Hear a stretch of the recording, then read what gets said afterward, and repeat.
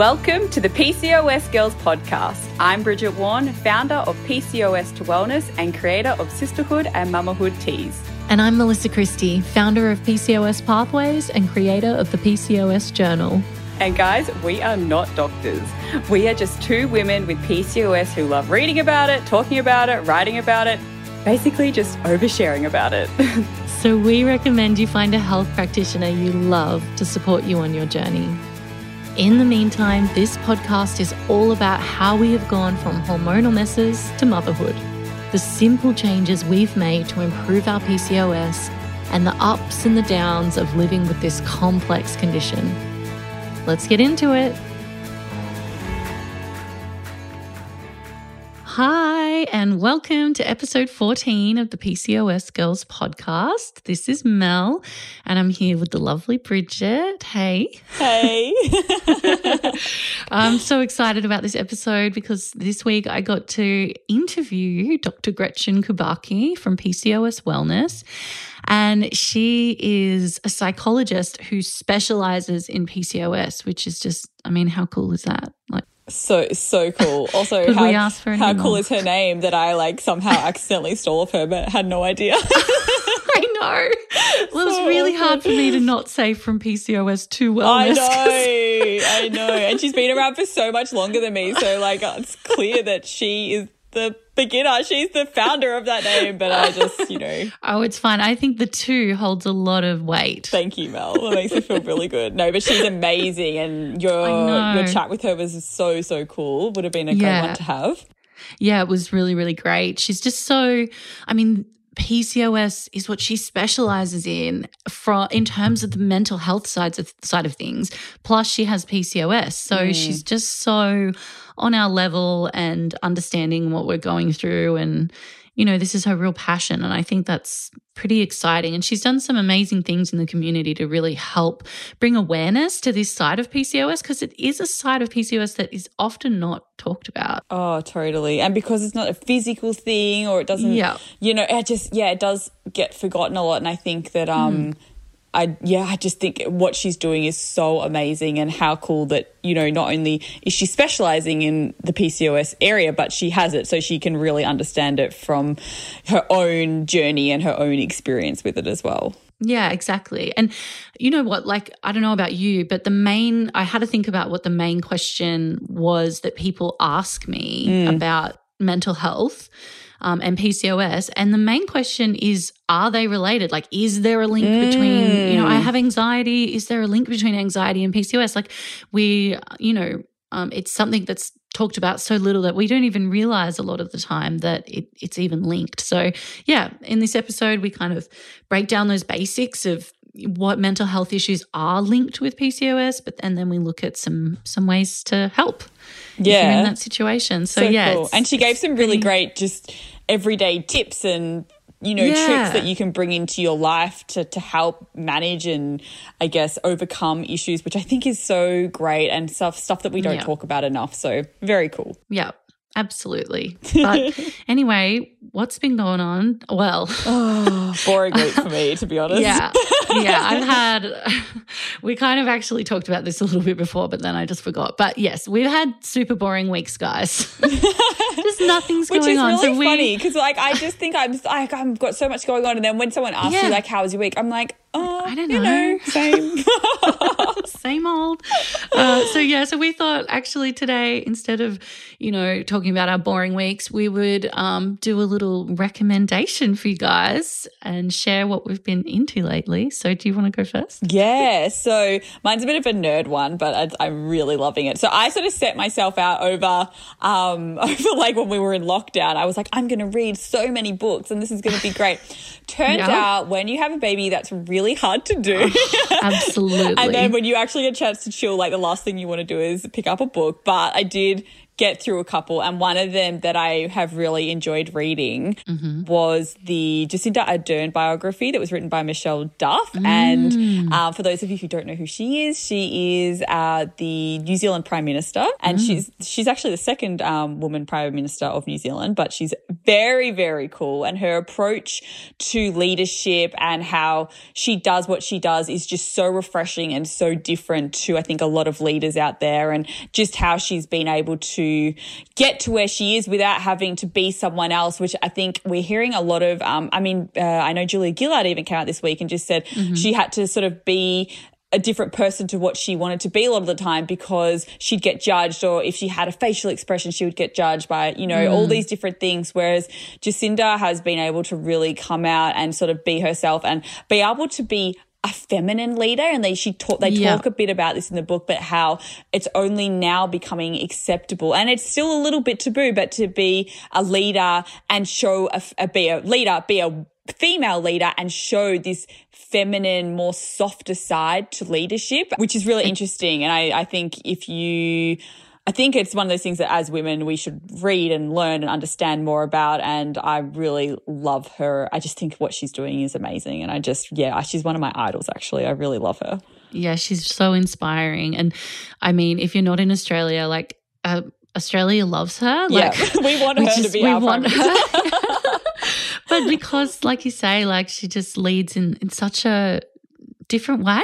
She's just really compassionate and empathetic and understanding, and she listens, and she not only does she listen, but she then goes and acts on it because she knows that these are big pressing issues, and she doesn't let people steer her in a different direction because that's what they want. And that's what I love about her, is she just sort of stands her ground and explains why it's a good thing to do, or why she's had to. And it's really cool because it's not her, it's written by obviously Michelle, talks about how she's had to really overcome things and do it. I mean, she became a mother while she was Prime Minister, which was huge. And then she had to do, how was she going to navigate breastfeeding, and was she going to do that just all these crazy things that you don't even think of that she's had to go through, and having her partner be a stay-at-home dad. And I just love it. I think it's a really, really cool read, and I highly recommend it. It sounds really good. Plus I love a good biography or autobiography. I know. I kind of got out of them for a while, and now I'm like, you know what? You just learn so much from, especially if it's an inspiring one. And it's very cool. Anyway, what's yours? 100%. Mine is something that I've watched because I have not been reading. I do read Koji to sleep, and a lot of the time I'll read him a novel, like a full adult novel. Really? Cool. He doesn't know. He's just, obviously he understands words very well, but he's going to sleep and he just tunes out to the drone of my voice as I read, I don't know, The Sympathizer, anyway, whatever. Oh God, I don't need to get into my book and how it's about communism in Vietnam. So wow. I watched it's a 3-episode documentary series called Growing Amy. And it's Amy Schumer. She's a comedian. So funny. She is funny, but this show made me fall in love with her, and now I think she's so funny. Really? I always thought she was funny and that, but now I just really love her. So it's about, I don't know if you've seen her Netflix special. I think it's, oh God, what's it called? I think I have seen it. Growing. I was going to say it's called Growing Pains, but I think it's called I think it's called Growing. Yeah. And actually, I think the documentary series is called Birthing Amy. I don't think it's called Growing. Right. I think it's called Birthing Amy. Sorry, this is not a good plug. Anyway, so the Netflix special is in the documentary series, it's the lead up. So it's her making that Netflix special, but at the same time being pregnant. So it's the journey of her pregnancy plus the journey of her creating this 1-hour comedy set. Mm-hmm. And it's just so beautiful and moving and real. It's so real because in her pregnancy she has hyperemesis. Oh, which, that sounds horrendous. It's where you're incredibly sick and you're sick often for the whole time. Yep. And so she's just so sick and she's working so hard. Like she keeps doing shows. Goodness. She does something like 64 shows in 42 days or something. How do you even do that? Like without being sick? And she's throwing up on the subway, like in the backs of cars. She's traveling all around the country. And it's because she loves what she does. And it's really inspiring to watch, but just mostly it's just so, so real. And I totally binged it. I couldn't stop watching it.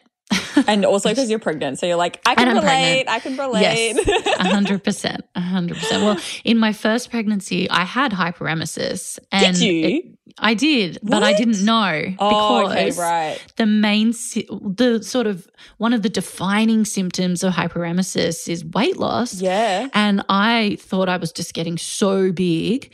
And then when I went in for my 12-week scan and I actually had a set of scales because I was in India, so I didn't have scales. And when I actually got on the scales, I'd lost heaps of weight. Wow. It was just that I was bloated and I just felt so gross. Anyway, so I had a hyperemesis that whole time and I probably should have been in the hospital, but I didn't know that. And so, I was really, really sick. So just watching her go through that, I was just like, oh, my God, for her to go through that for 40 weeks. Working. And keep no. Maybe it was a nice distraction for her, which I just think like having the exhaustion of pregnancy alone is hard, but having all of that as well is like, wow, heavy. Yeah. I'll have to watch that.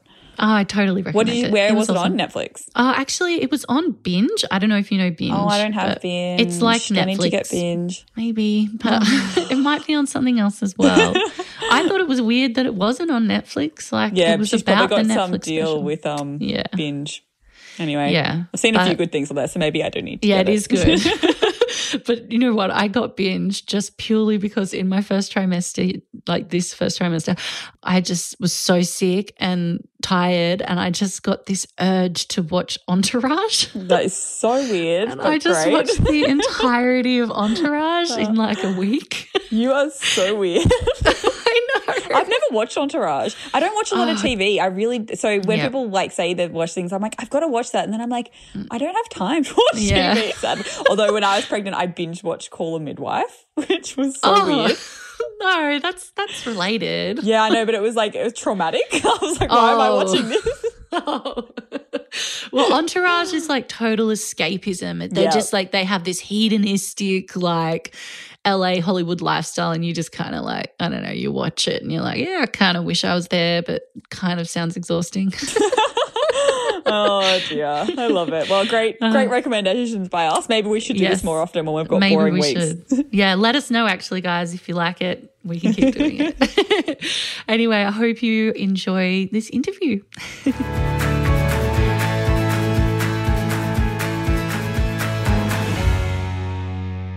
Hey guys, it's Mel here and I'm feeling so excited and honoured really to be introducing today's guest. Today I am talking with Dr. Gretchen Kubacky from PCOS Wellness, and this woman is kind of like an absolute powerhouse in my opinion.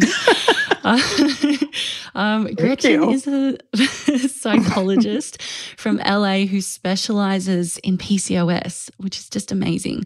She's the author of the incredibly helpful and well-received book, The PCOS Mood Cure. And she actually has PCOS herself. So she knows, just what we're going through. And I think that that's so extra special when talking about the mental health side of PCOS. So Gretchen, welcome to the show. Thank you so much for being here. Thanks for inviting me. I'm excited to be here too. Oh, good. So Bridget and I really wanted to do this episode because, as you would know, the mental health side of PCOS is so, so significant and important.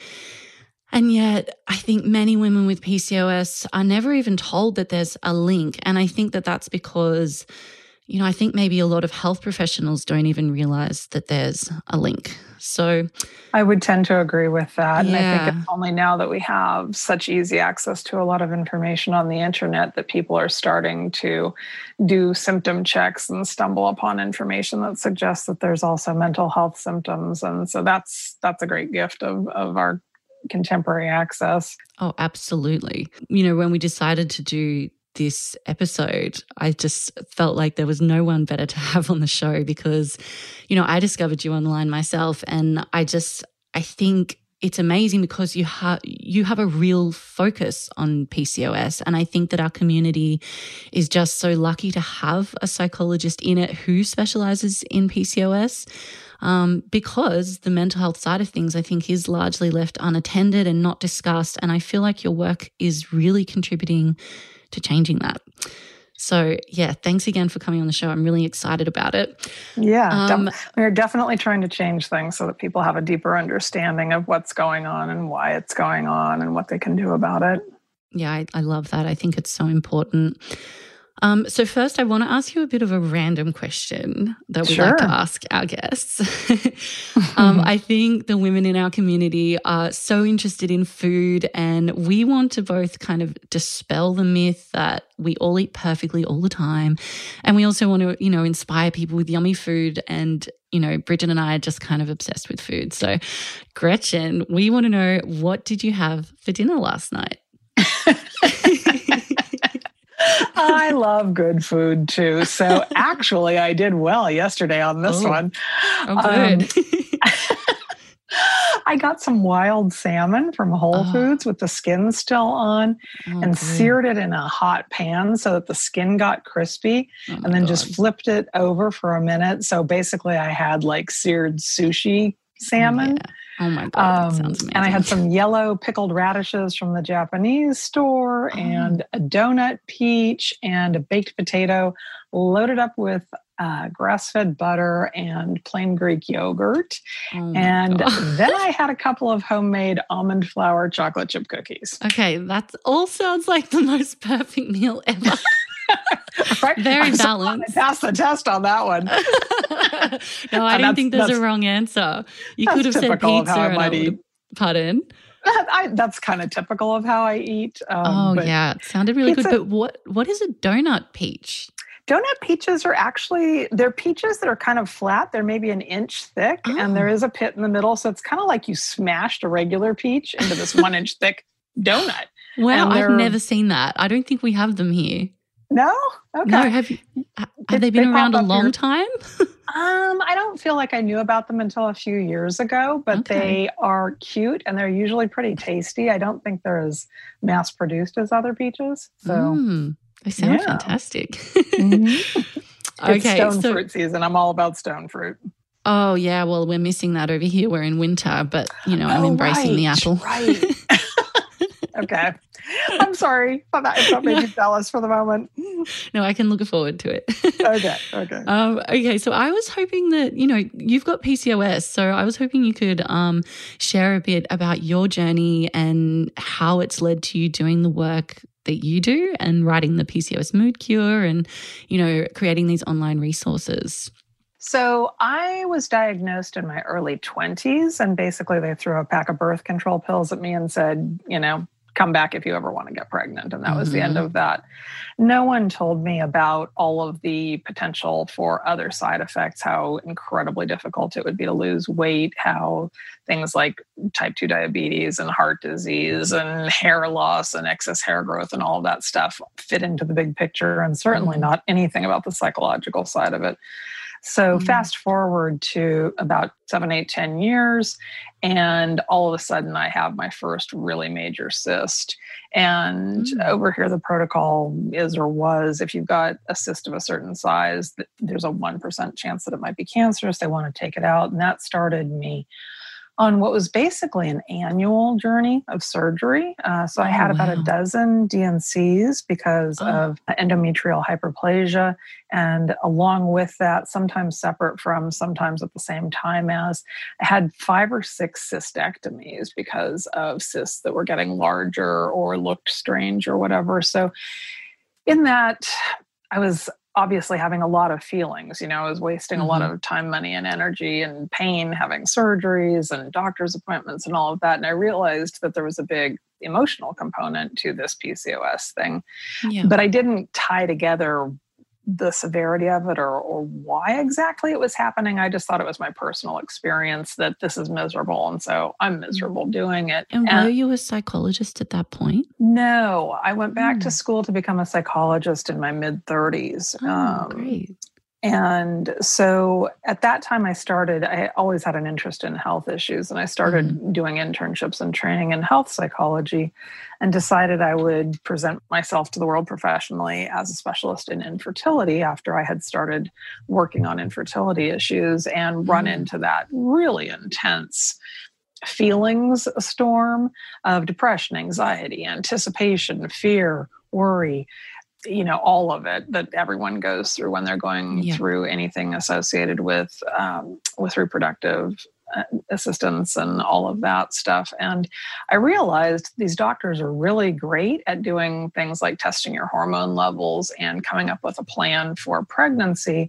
They are terrible, even when they're good, at addressing the emotional side of things. And so there's actually a lot of women end up having, whether it's from infertility treatment or from other chronic medical conditions, kind of a medical PTSD, post-traumatic stress disorder, where there's this anticipation and anxiety going into the doctor. There's fear. With fertility issues, there's the issue of miscarriages and so much grief that is not tended to in that. So I had become a layperson grief counselor, and I sort of started forming this idea that what we needed was some grief therapy for infertility, and then that we had all this other stuff with anxiety and depression. And then I met a dietitian who had expertise in eating disorders and PCOS, and it really all clicked. And I realized we have this enormous number of eating disorders and the anxiety and the depression also, and started doing research from there. And that was when I kind of morphed into a bigger focus. So not specifically infertility, but specifically the PCOS. Wow. I feel like so many people could relate to that, how you're talking about the connection with grief and PTSD and that fertility journey that so many of us go on. I mean, I relate to it in a way, maybe not the PTSD, but the grief side of it so much. Like when I had a miscarriage years ago, yes, I was grieving the baby, but there were lots of levels of grief that were just to do with my own health and my PCOS and the idea that of future loss, that I may never experience motherhood, or I may continue to experience miscarriage, and how linked that was to my health. Yeah, so it's fairly complicated, and miscarriage is one of those things that does not get discussed very much, or at least it hasn't until the recent past. And so there's a lot of insensitive commentary from people about, oh, it was God's will, there must have been a defect, or it happens to everyone, you can try again. You already have 2 kids. What's the big deal, right? I've heard every sort of insensitive comment. And it kind of forces the grief inside. And sometimes there's a lot of shame also. Maybe I lost this baby because I went out to eat sushi before I knew I was pregnant, right?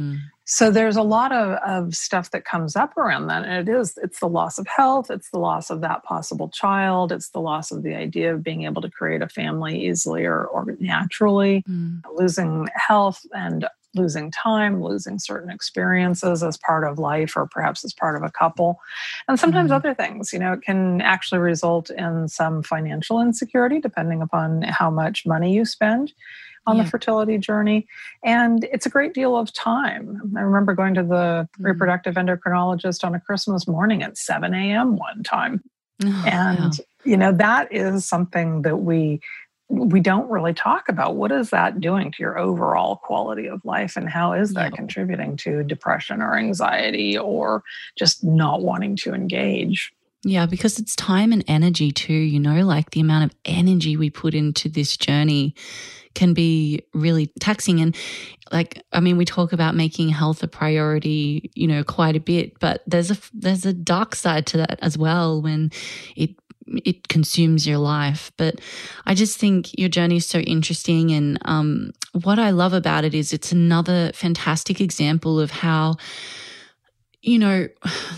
women within the community who have PCOS have been the ones to form the resources that our community needs. Like when you look at, the amazing products that have been created for us, or the amazing books that have been written, or online resources, and you look at the stories of the creators of those things, they've usually got PCOS, and they've usually found a lack of support and had to create it for themselves and then share it with the community. And I think that's such a beautiful thing, but also such a reflection of the lack of support in the wider medical community and the lack of funding as well.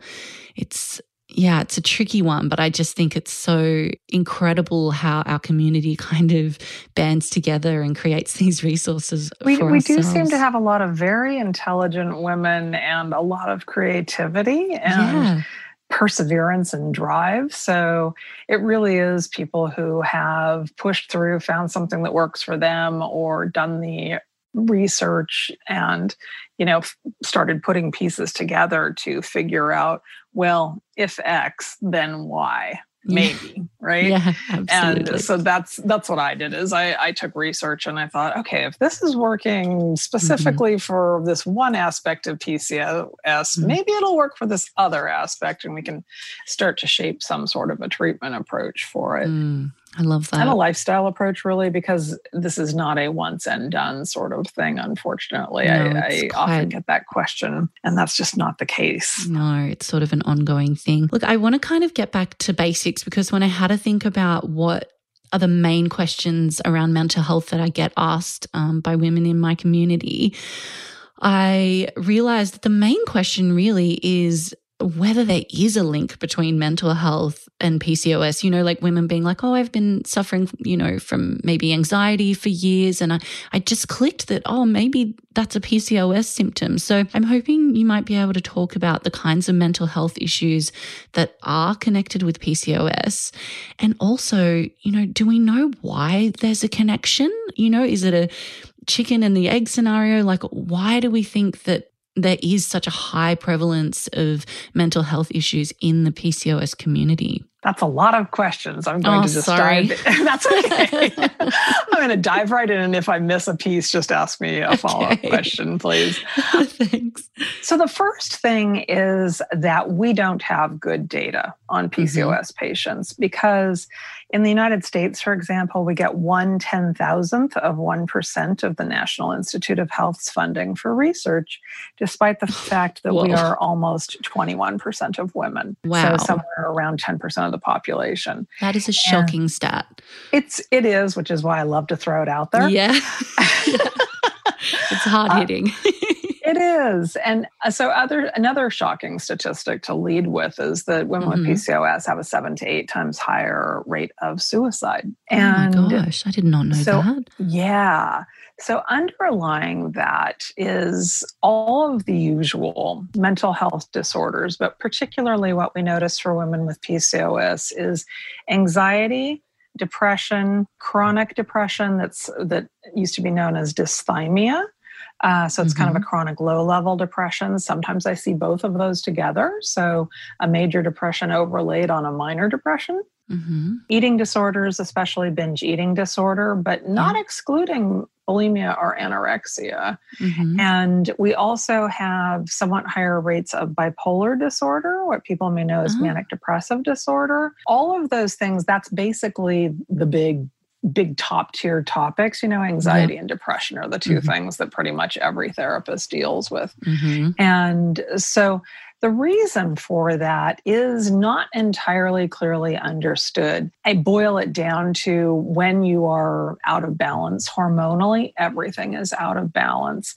The more complicated underlying part that I think, and there's some research to support this, is a lot of mental health is related to our gut, the microbiome. So about 85-90% of your serotonin, which is the feel-good neurotransmitter, brain chemical, is produced in your gut. And what we're seeing now is that there's a lot of gut dysfunction in women with PCOS and in people who have mental health disorders in general. So that is a fallout from decades of unhealthy diets, what we call the SAD, the standard American diet, which is heavy on carbohydrates, refined sugars and starches, that sort of thing. A lot of white stuff, not enough green stuff, basically. And also things like having had an antibiotic overuse. My clients who are in their 20s to say late 30s, early 40s were a generation that was raised with getting antibiotics for any time they got the sniffles practically. They may have had dozens of courses of antibiotics. And we don't have a good way of measuring the direct impact of that on the gut and then on the brain. But all of that is kind of underlying stuff. There's some ideas too about some environmental toxins that I believe, but are probably not well enough documented to be able to call them good reportable science at this point. A lot of people have very wrongly attributed the depression that women with PCOS have to, well, you're fat, hairy, balding, and can't get pregnant. Of course, you're depressed. And that has been sort of the accepted, like that's the party line for a long time. So there is some of that chicken and egg thing going on, but it really is that there is an underlining hormonal misalignment, and that leads to a disarray in terms of the neurotransmitters also, as it's the fallout effect of it. So I would say that the PCOS is the originating condition, but at the same time, you can have depression from just what we call situational circumstances. So for example, right now I'm working with a functional medicine doctor who's integrative and holistic. And she said she's never written more prescriptions for antidepressants than she has in the last 4 months that we've been dealing with COVID-19. Right. Why? Well, people are stuck at home. They're fighting with their spouses. They're trying to homeschool their children. They may have lost their jobs. They may have elderly parents who are vulnerable, and the stress level is through the roof. And so depression and anxiety kind of hold hands. When you've got one, you've always got some of the other. So that's what we would call a situational thing. When you mix up the PCOS with the situational, we are seeing much more elevated rates of depression and anxiety. Also seeing a lot of not just joking about the COVID-19, but a lot of binge eating, comfort eating, and trying to self-soothe with all the bad carbohydrates. Everybody's been learning how to make sourdough bread, and they're eating all of it. And, you know, that does actually work. It's calming for the brain, but it also leads to weight gain. So that's just, it's kind of like this endless loop of stress, stress, stress. How do things get broken? And is it causing anxiety or depression? I would say right now it's normal to have a lot of anxiety at the moment because there is a great deal to be anxious about. And at the same time, I have to sort it out as a psychologist as to, you know, what else was going on before all this happened and so on and so forth. So always looking at it from kind of that complex perspective of the social setting and the inner life of the body in front of me, and how all of that works psychologically too. I think that's so interesting, and especially the gut health stuff. It's just so exciting seeing that there's more and more research going into that, but also how you just acknowledged that just that hormonal imbalance can be affecting mental health. And I've sort of found that on my own journey with anxiety is it seems to be affected by the different phases of my cycle. And it's bizarre to watch. Like, I mean, I'm not trying to go into a personal therapy session here, but I'm thinking maybe some other women can relate. Like, I notice after I've got my period and then before I ovulate, which, you know, when my PCOS is bad can be a long period of time, my anxiety just spirals and gets worse and worse and worse. And then when I finally ovulate, it's like a release and I kind of go back to being myself again in that period between, you know, ovulating and getting my period. And I've fully noticed that, but I'm like, is that just me or is that a thing? It's a thing. Okay. It is not necessarily a thing for all PCOS patients, however. I would have to screen further, and you can certainly look this up because it's probably of interest to your listeners as well. But there is actually a diagnosis now in the last, I don't know, maybe 3 years that's been officially recognized for something called PMDD. I've heard of this.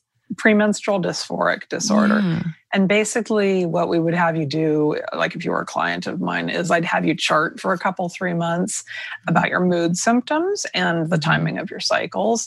And then we would look at it and we'd probably see, based on what you've described, a pretty predictable pattern of rising irritability, lethargy, depression, maybe more sensitivity to pain, those sorts of things. Yeah. And the treatment for it typically is to go 2 weeks on, 2 weeks off with an antidepressant. Wow. I'm not sure I'm in love with that option. And I think there's probably better things you can do in terms of dietary approaches, meditation, exercise, possibly supplementation, that sort of thing. But it's a legitimate diagnosis and there is a treatment for it. Yeah, wow. I have to definitely have more of a look into that.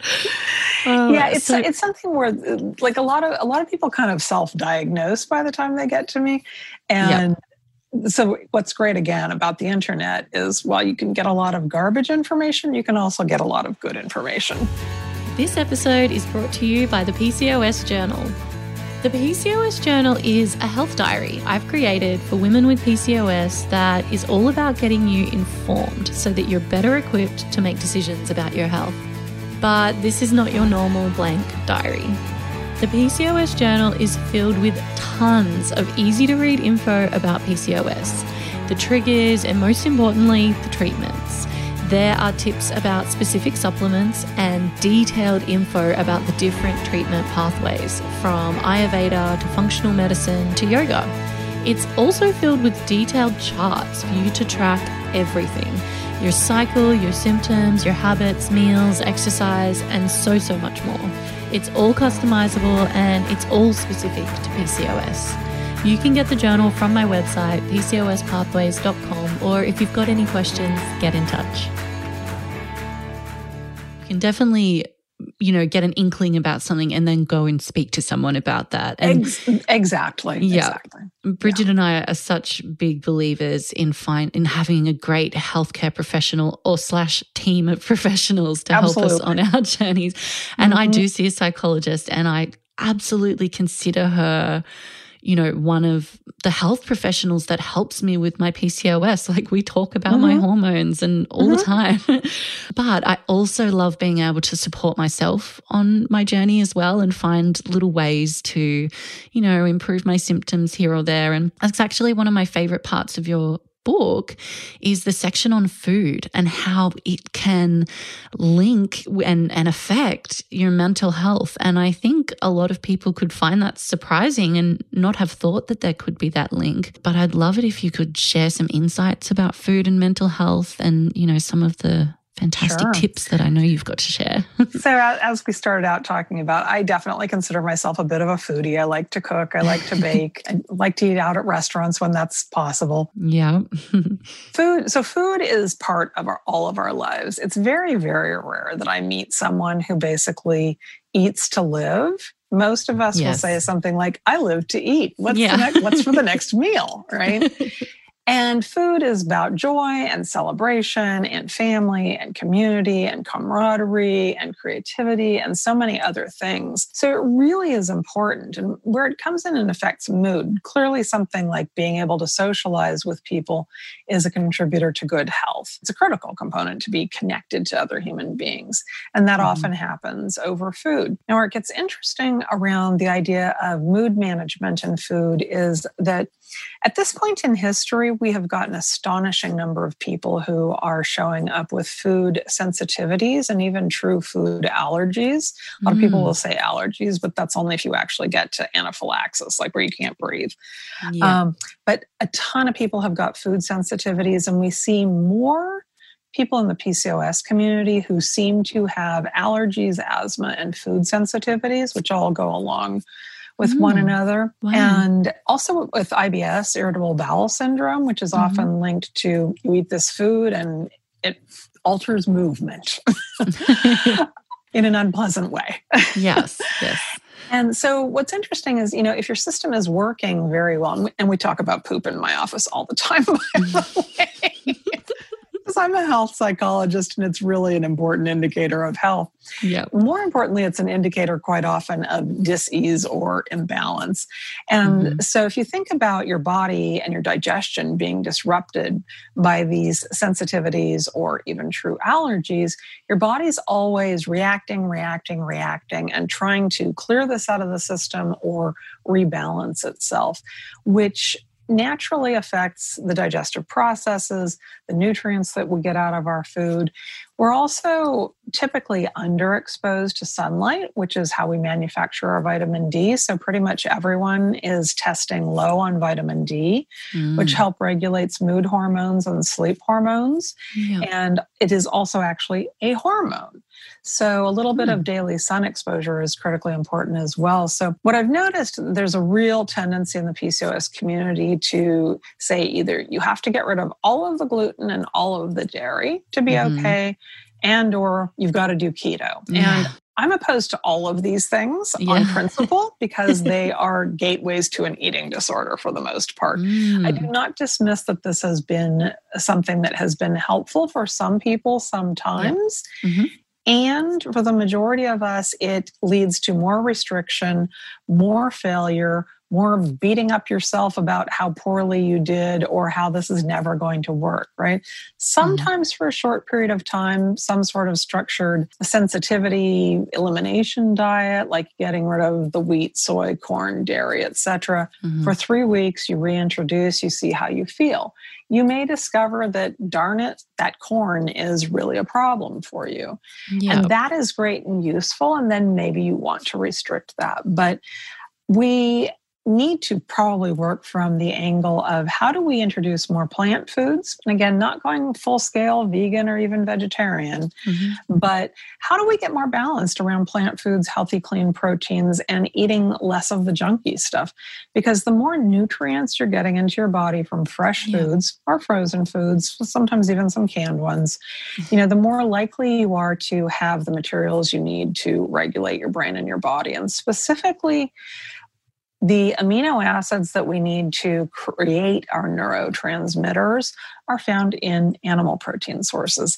There are a few sources of non-animal protein where you can get these things, but if you're not getting enough protein, you're going to have trouble producing those neurotransmitters, and then you are going to have mental health issues. That's a really, really simplified version. But really interesting. It's really interesting. There's starting to be quite a bit more study on it because a lot of us and a lot of people with like patients with PCOS tend to be magnesium deficient across the board, for example.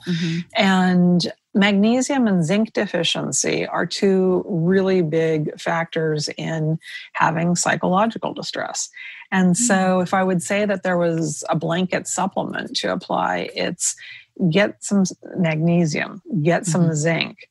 You might also look at things like a little bit of melatonin strategically because it can boost immunity and it's a hormonal regulator as well as a sleep regulator, and vitamin D3 for helping with that whole cyclical thing with sleep, because we tend to have a lot of sleep issues as well, including a lot of sleep apnea, which is very, very common in people as they age, maybe 50% of people over 50.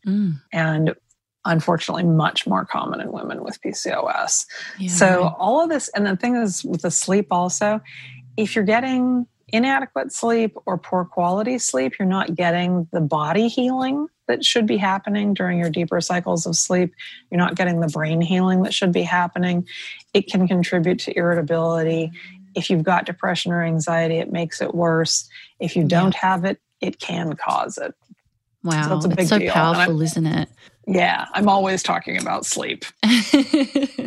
Yeah, we talk about it a bit as well, just because just in my own journey, I've seen how powerful it can be in my physical symptoms, but also with my anxiety. It's very helpful for me to have a much structured sleeping routine, much more structured sleeping routine and an earlier bedtime. Yeah. And right now there's, for most of us, there's an opportunity right now in not having to get dressed up and go commute to an office. A whole bunch of us can actually get a proper amount of sleep right now. Yeah, so true. So I say try it and see how it feels. Yeah, true.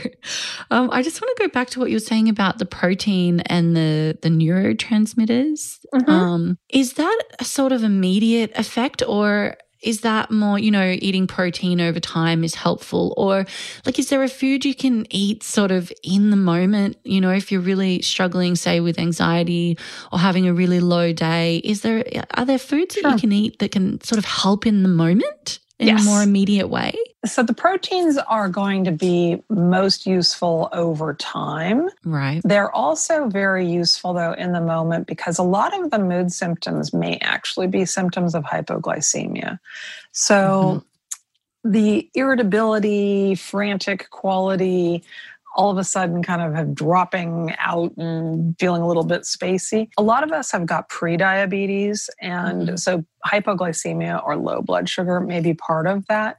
Yeah. A lot of times also there will be a cutting back on protein, or probably more likely is having an imbalance, so not a good enough ratio of protein to carbohydrates.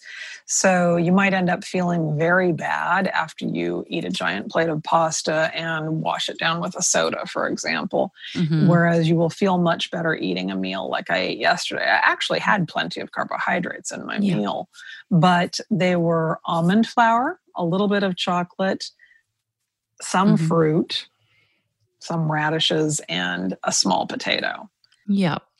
And balanced by protein. So balance and kind of layering in. The carbohydrates go first and fastest. They can drop you down and give you that irritability that's very common in PCOS. Then the proteins, then the fat. So you always want to try and layer those things in to a meal so that you are able to be sustained by your food. If you are feeling bad in the moment, the quickest fix is usually something that contains a nutrient-rich carbohydrate. So, for example, soothing for irritability is going to be something like why we always crave when we're irritable or depressed. Nobody craves a chicken breast. What they want is pasta. They want bread. They want cookies. They want potato chips or crisps, I think you guys call them. Chips, yeah. Chips. I just call them chips. You do call them chips. Okay, good. I'm sure everyone will figure out what I'm talking about. But yeah, eating something like a couple of pieces of dark chocolate, which has a lot of magnesium and minerals, it's emotionally satisfying. It is also a tiny bit of sugar, so there's a soothing hit from that. And the magnesium is calming. Sometimes it is something, there actually was a book a long time ago called Potatoes, Not Prozac. Yeah. And so orienting around eating something like a sweet potato or a piece of fruit. I always like to balance with something else. So a piece of fruit and string cheese, or a handful of dried fruit and nuts. I don't know, licking a spoonful of peanut butter off of the spoon is a good one too. I'm caught on that potato. I feel like just when you said it, I was like, that just seems like something really grounding about eating a potato. I can imagine that helping in the moment. Yeah, so the idea would be to look not for a quick carbohydrate solution to that. Sometimes you're just hungry and you've got to learn how to attune to your body's cues and see what makes you feel good long term. So you might gobble down something quickly and it sort of fixes it for the moment. But then are you starving in half an hour? Are you starving in an hour? Are you more irritable later? So it takes a little bit of experimentation, but the big solution is try to always have balance of protein and carbohydrates with some fat in your meals and in your snacks. Yeah, absolutely. I love that. Okay, to just sort of finish it off, I was thinking that it would be cool to just have a chat about self-care and lifestyle, because I mean, this is the other thing I get asked about a lot, mostly in terms of anxiety, just because I write about self-care and lifestyle so much. But it's just been really important on my journey with anxiety as well, making some lifestyle changes and having some regular self-care practices. Do you find that you talk about self-care and lifestyle a lot in your practice and with your clients? Like, is it something that is a really big part of the mental health side of PCOS? And if so, I'd love to hear some tips. Yes, I talk about self-care a lot. So there's many approaches to mental health care. And part of what I do is talk therapy. Mm-hmm. Part of it is also behavioral health issues and management, and also the idea of self-care. So I see a lot of people in Los Angeles who have very imbalanced lifestyles, who are booked 7 nights a week on top of working full-time, right. And throwing in very long commutes and that sort of thing. So stress levels are very high. And people have a really hard time doing something as simple as starting a brief meditation practice. And by brief, I mean 3 to 5 minutes. Yeah. So we will start with what sounds, and a lot of people are very interested, say, for example, in meditation. They've heard about it or they tried it once and it was good and they just never got around to figuring it out. Yeah. So I'll try to drop them into an experience in the moment of doing a meditation. And then I will tell them to download an app and, sort through and find the short ones and get up 5 minutes earlier, or make a point of carving out 5 minutes of your lunch hour or something like that and doing the meditation. So we start building on habits like that. It's also with the sleep. One of my most common prescriptions is, can you sleep an extra 15 minutes a night this week? And tell me what happens next week when I see you. Oh, wow. So I like to start with what I call the low-hanging fruit, the easy stuff. It's like, meditation, that sounds great. Sleep sounds really good. Yeah, and just an extra 15 minutes. That feels so doable. Right. So I'm never taking someone who goes to bed at 2 a.m. and has to get up at 7:30 and saying, I want you to go to bed at 10, right? Right. I'm like, just dial it back 15 minutes, set an alarm if you need to, right? And we work it that way so that you can get some small and quick successes with things, and by doing things that are easier. And when it comes to managing food, lifestyle sorts of issues, I will definitely do a nutritional screening and see what's going on around that. My approach is typically, unless I see something really bad, like I've had a couple of type 2 diabetics come into my office with a very famous fast food giant worldwide with a cup of something full of sugar. How's that for vagueness? And I'll start with like, hey, is that regular or diet?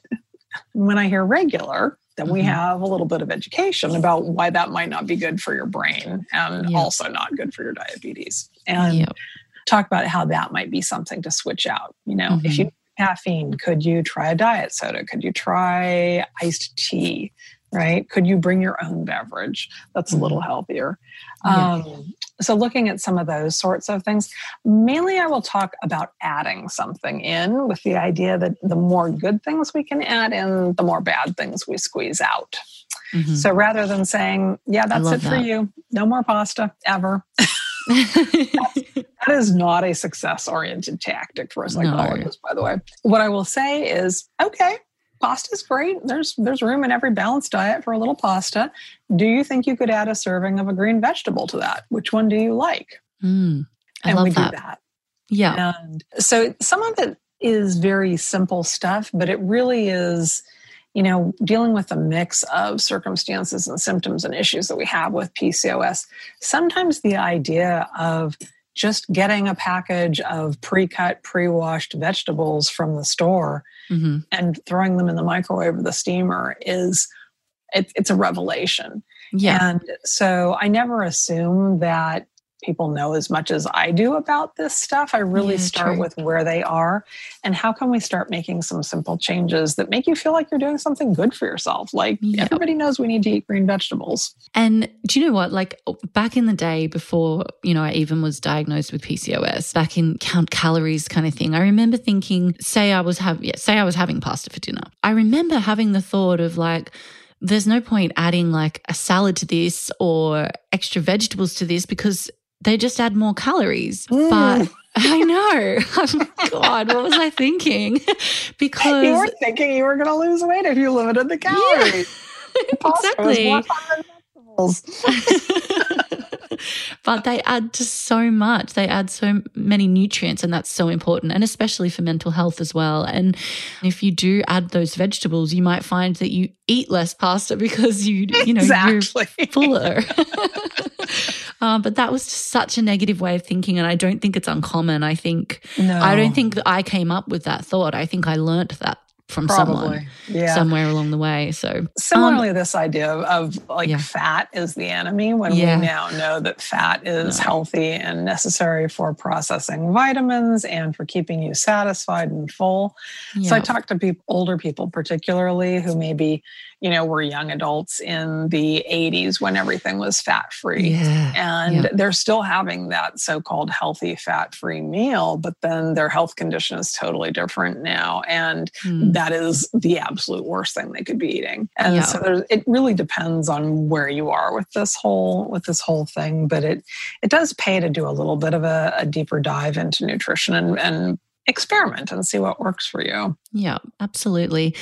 Look, thank you so much for coming on the show. I've gotten so much out of it, so many great little tips and just reassurances, really. If anyone is listening and this has sort of touched on anything for you, like, there is definitely help out there for you. Talk to your doctor, talk to your psychologist, talk to your friends, talk to your family, go online, have a look at Gretchen's stuff. It's all just so interesting and helpful. And I think it can just really start to become and feel more normal when you realize you're not the only one, and that there is a link with these mental health conditions and PCOS. So thank you so much for sharing that. Did you want to share where people can find you? Yeah, there's a couple places. One is my website, which is PCOSwellness.com. There are probably 75 to 100 blogs, all on mental health topics related to PCOS specific. Yeah. What a great resource for us. There's a lot of information there. That's awesome. The other place to find me is on Facebook. I have a private group called PCOS Psychology, and it's free to join. And I'm in there every day, just kind of checking on things. And there's information that gets cycled through, like video forms of the blogs, for example. And it's also a space that's a chat space and supportive space. And you can pose questions of, have you tried this? Do you experience this? And a bunch of women will chime in and tell you what their experiences are, or what their ideas are about the problem. And I do definitely get in there, I'd say at least 6 days out of 7, if not 7 out of 7. Oh, I just love that. That's such a great resource for our community. Thank you so much. Oh, you're welcome. If you're listening, I would love for you to share your favorite takeaway from today. You can do that on Instagram if you're on there, and just tag us at the PCOS Girls, and you can tag Gretchen. Is it at PCOS Wellness? Is that correct? My goodness, I'm embarrassed. I think it is. Just barely started. That's hilarious. I have just barely started to play around on Instagram. Instagram's new for you. Fair. That's it is totally PCOS fair. Wellness. Oh, I'm following myself. Okay. As you should be. Yeah, awesome. You can find me there. I'll try and get more busy there. I really kind of live on Facebook. Yeah, I get it. It's too much to have too many platforms on the go, I think. Yeah, definitely. Yeah, I used to be more on Facebook, and now I'm more on Instagram, and Facebook it has fallen to the wayside a little bit. But we do have a podcast community on Facebook called the PCOS Girls Podcast Community, and it's a private group. And if you want to talk about anything that has come up for you today, we will be in there. And we'd just love to open up the conversation about this, because mental health side of PCOS, it's important and it's valid, and you're not alone, and we're here to talk it out. So thanks so much for joining us, anyone listening. And thank you so much, Gretchen. It was great to catch up and have a chat. It was very nice speaking with you as well. And please do come and join us and ask the questions. There are no bad questions. Fantastic. Happy to inform and educate. I love that. All right. Okay. Bye. Bye.